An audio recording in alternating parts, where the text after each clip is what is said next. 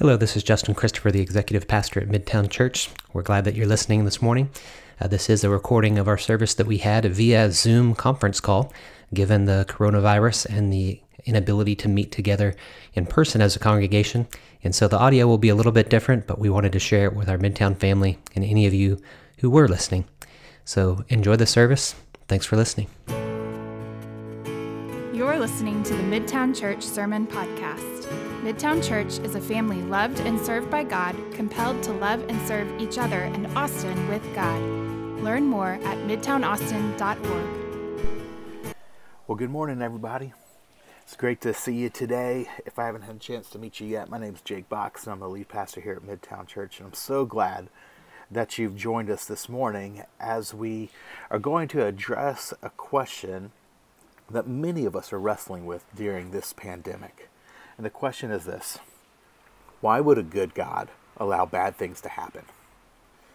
And you might be asking this question in a slightly different way, but we've all asked some version of this question. And for some of you, this question or your version of it might be undermining your faith right now. It might be causing you to really question if you can believe that God is good, or if you can believe that there really is a God, or that He's the God of the Bible. And then for others of you, it could be this question that's keeping you from actually believing at all. And this could be the thing that's keeping you from faith in Christ. And so I want to address this question, but I need to let you know that I'm going to do so inadequately. Partly because we're limited in this context by Zoom. It turns out that Zoom is probably not the most comforting of mediums by which to address this important but heavy topic. But there's another reason why my answer is going to be inadequate as well, and that's because it won't be emotionally satisfying. You see, there isn't an emotionally satisfying answer to this question. There's nothing that I can say, nothing that the Bible says, that's going to cause us to feel okay with the fact that over 4,500 people died from COVID-19 on this past Thursday. There isn't an answer that will cause us to feel okay about people losing their jobs, or not being able to feed their families, or people dying at home alone, or the myriad of other atrocities that are happening as a result of this virus. There isn't an answer to this question that's going to make us feel like any of that's okay, because it's not okay. Pain and suffering should trouble us, and it should grieve us, just like they grieve God. In fact, I think the reason God addresses evil and suffering the way He does in Scripture is because they deeply grieve Him. In his book, The View from a Hearse, how's that for a title? The View from a Hearse, Joe Bailey, the author, shares about a time when two men came to comfort him after the death of his 3 sons. So this is a true story. He says that the first came with answers. That his friend came to comfort him by telling him that God had a plan, and that God could work it out for good, and that God would give Joe strength. The second man came simply to sit with Joe. And he did not speak unless spoken to, and then he prayed with Joe, and then spent most of the time just sitting in silence with him. And Joe writes that though both men had good intentions, he couldn't wait for the first man to leave, and he couldn't bear to see the second man go. Well, friends, God, through His Word, does have many things to say about pain and suffering. But ultimately, He is more like the man who gives his presence than the man who gives his answers. The truth is, the Bible leaves many of our questions about suffering unanswered.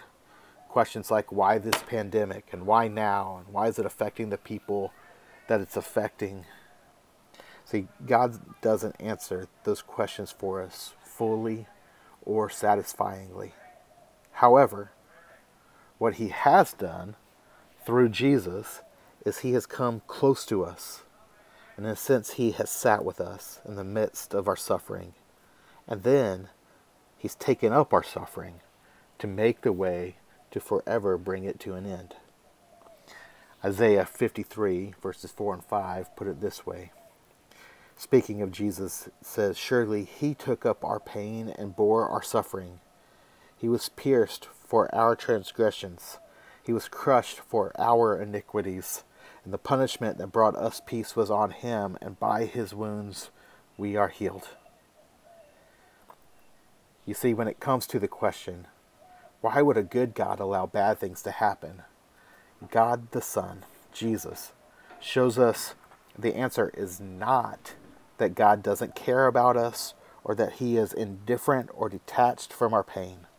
Instead, he shows that he cares so much that he came to sit with us in the midst of the pain and brokenness, and then he willingly took it upon himself, graciously suffering alongside of us and for us. And personally, that both comforts me and confuses me. Like, I love knowing God cares about us that much. But if he loves us to that degree, why didn't he just create a world where evil and suffering weren't possible? You know, if he's that good, then why allow bad things to happen at all? But what I've come to realize is that the interesting thing about this question is that when we ask it, we are really thinking about the bad out there and not the bad in here, in our own hearts, right? But let me ask you, have you ever done anything bad? Like, have you ever done anything bad to someone else? Have you ever mistreated someone, deceived someone, used someone, hurt someone? I know that I have. And yet it's interesting that when people begin to wrestle with the existence of a good God as it relates to evil, we're always thinking about the evil that's out there and never that's in here. It's never the evil in our own hearts that makes us question God's goodness or existence. Of course, to that, if you're like me, you want to go, well, no. Like, I'm not talking about my version of bad or the evil that I've done, which I don't even want to classify as evil. We want to say, no, I'm not talking about the stuff I do. I'm talking about the big bad things. But friends, once you or I start trying to get nuanced regarding what kind of bad things a good God should allow or not allow, then we've changed the subject and we've changed the question.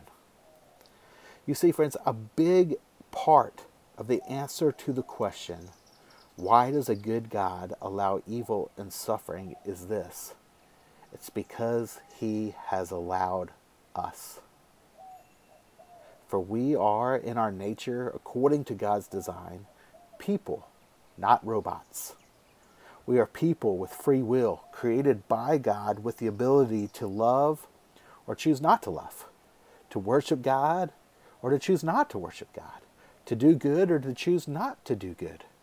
And according to the story of the Bible, when God originally created the world, there wasn't any evil or sin or suffering. But when he created mankind, he gave us free will. Genesis 2:15 through 17 captures that.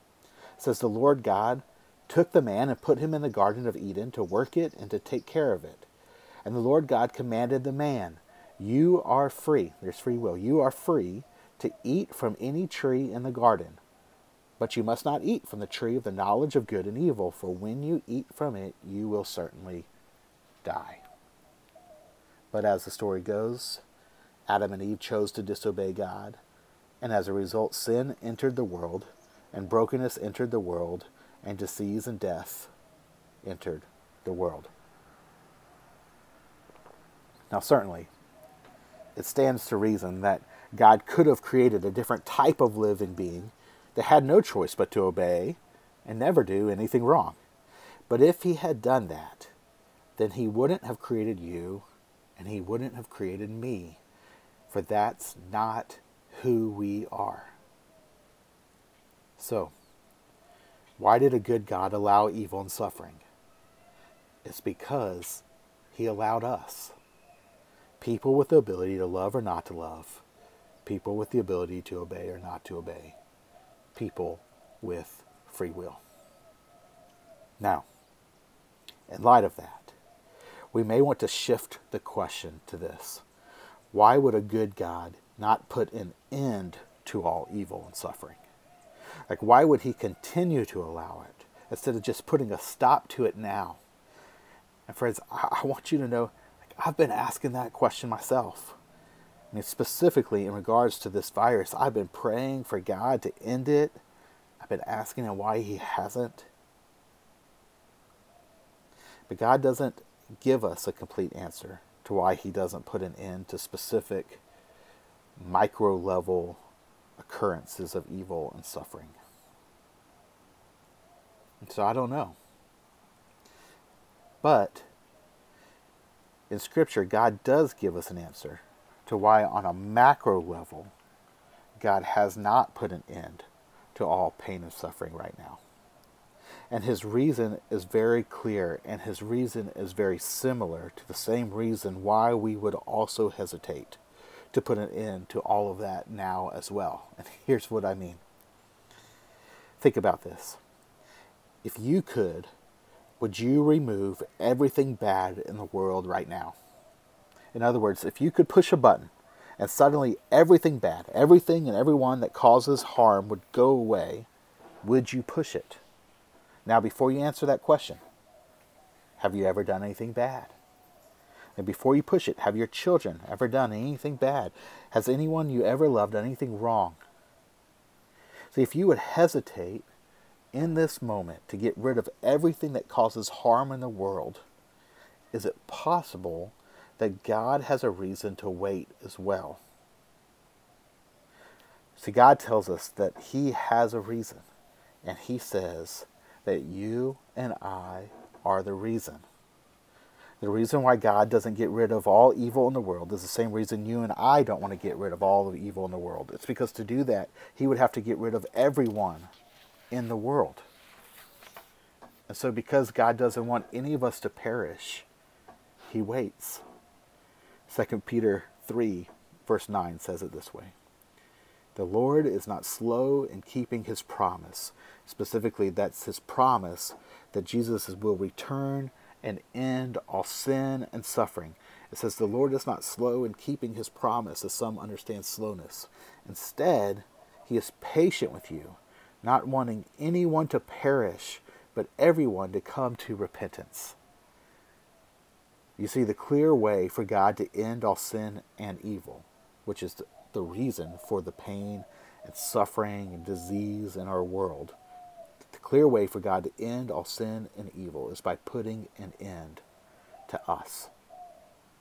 But he waits because he doesn't want anyone to perish. And it's God's desire for no one to perish that caused God to do what only a good God, what only a great God would do. He, after creating us with the ability to freely choose to love him or not, and after we had chosen to go our own way and not to love him and worship him, he made the way to get rid of all sin and suffering without getting rid of us, though it meant that he would be the one that has to perish. To quote Tim Keller from his book, Reason for God, he says it this way. Christianity alone among the world religions claims that God became uniquely and fully human in Jesus Christ and therefore knows firsthand despair, rejection, loneliness, poverty, bereavement, torture, and imprisonment. On the cross, he went beyond even the worst human suffering and experienced cosmic rejection and pain that exceeds ours as infinitely as his knowledge and power exceeds ours. In his death, God suffers in love. Why did he do it? The Bible says that Jesus came on a rescue mission for creation. He had to pay for our sins so that someday he can end evil and suffering without ending us. End quote.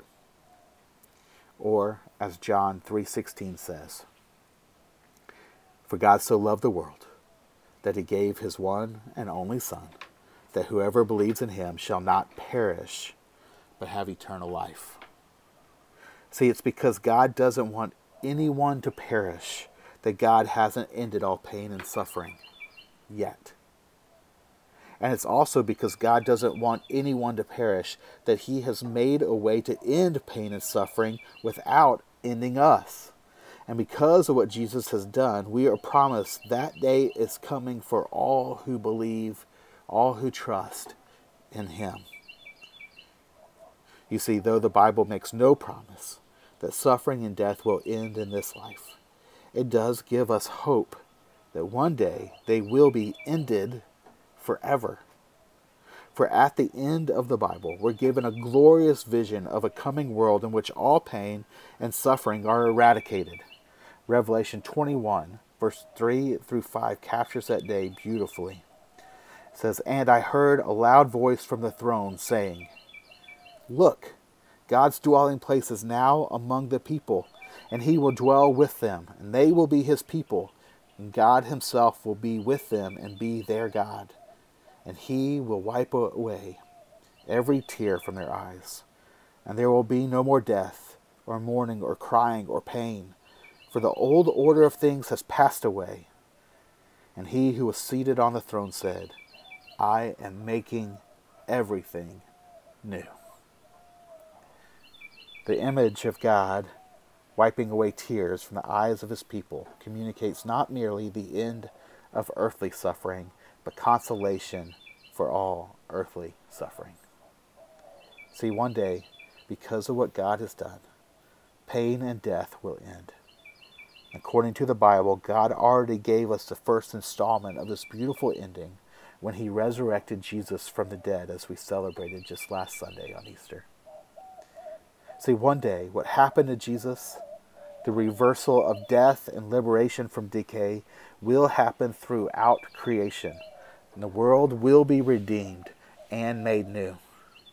But that day has not come yet, as we know.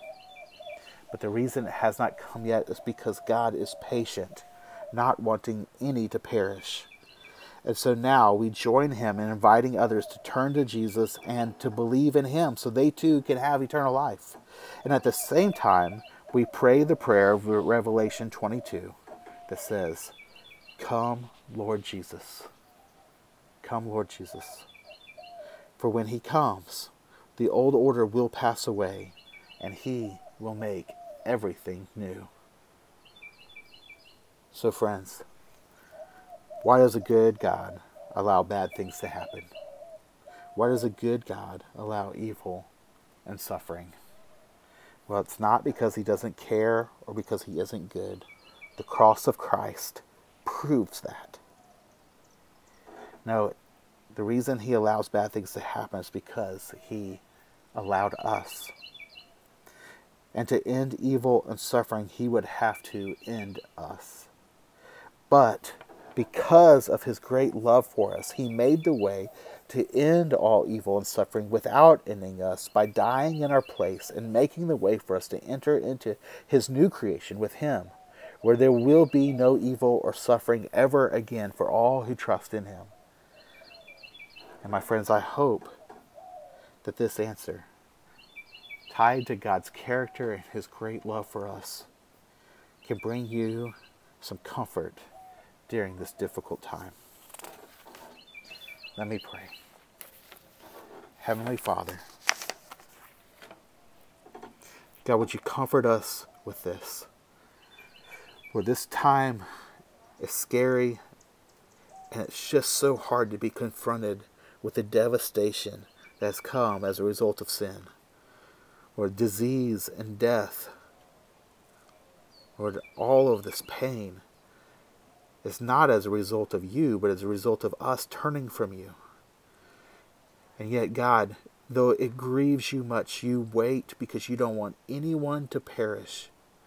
You want us all to come to repentance. And so you don't put an end to it yet, but you wait so that we, through your Son, could turn to you, enter into a relationship with you, and one day be with you forever, where all of this pain and all of this suffering and all of the sin that causes it will be no more. God, would you give us your heart for people, that we would join you in inviting people to come to know you during this time. And God, would you comfort our hearts with these truths so that we would not question your goodness, but Lord, that we would long for your return, when you will make it all new and the old order will pass away. So God, we pray two things. We pray for our friends to come to know you, and Lord, we pray, come Lord Jesus, come. In Christ's name we pray. Amen. Thank you for listening to the Midtown Church Sermon Podcast. We hope this ministry has blessed you. If you would like to support this ministry, you can donate at midtownaustin.org.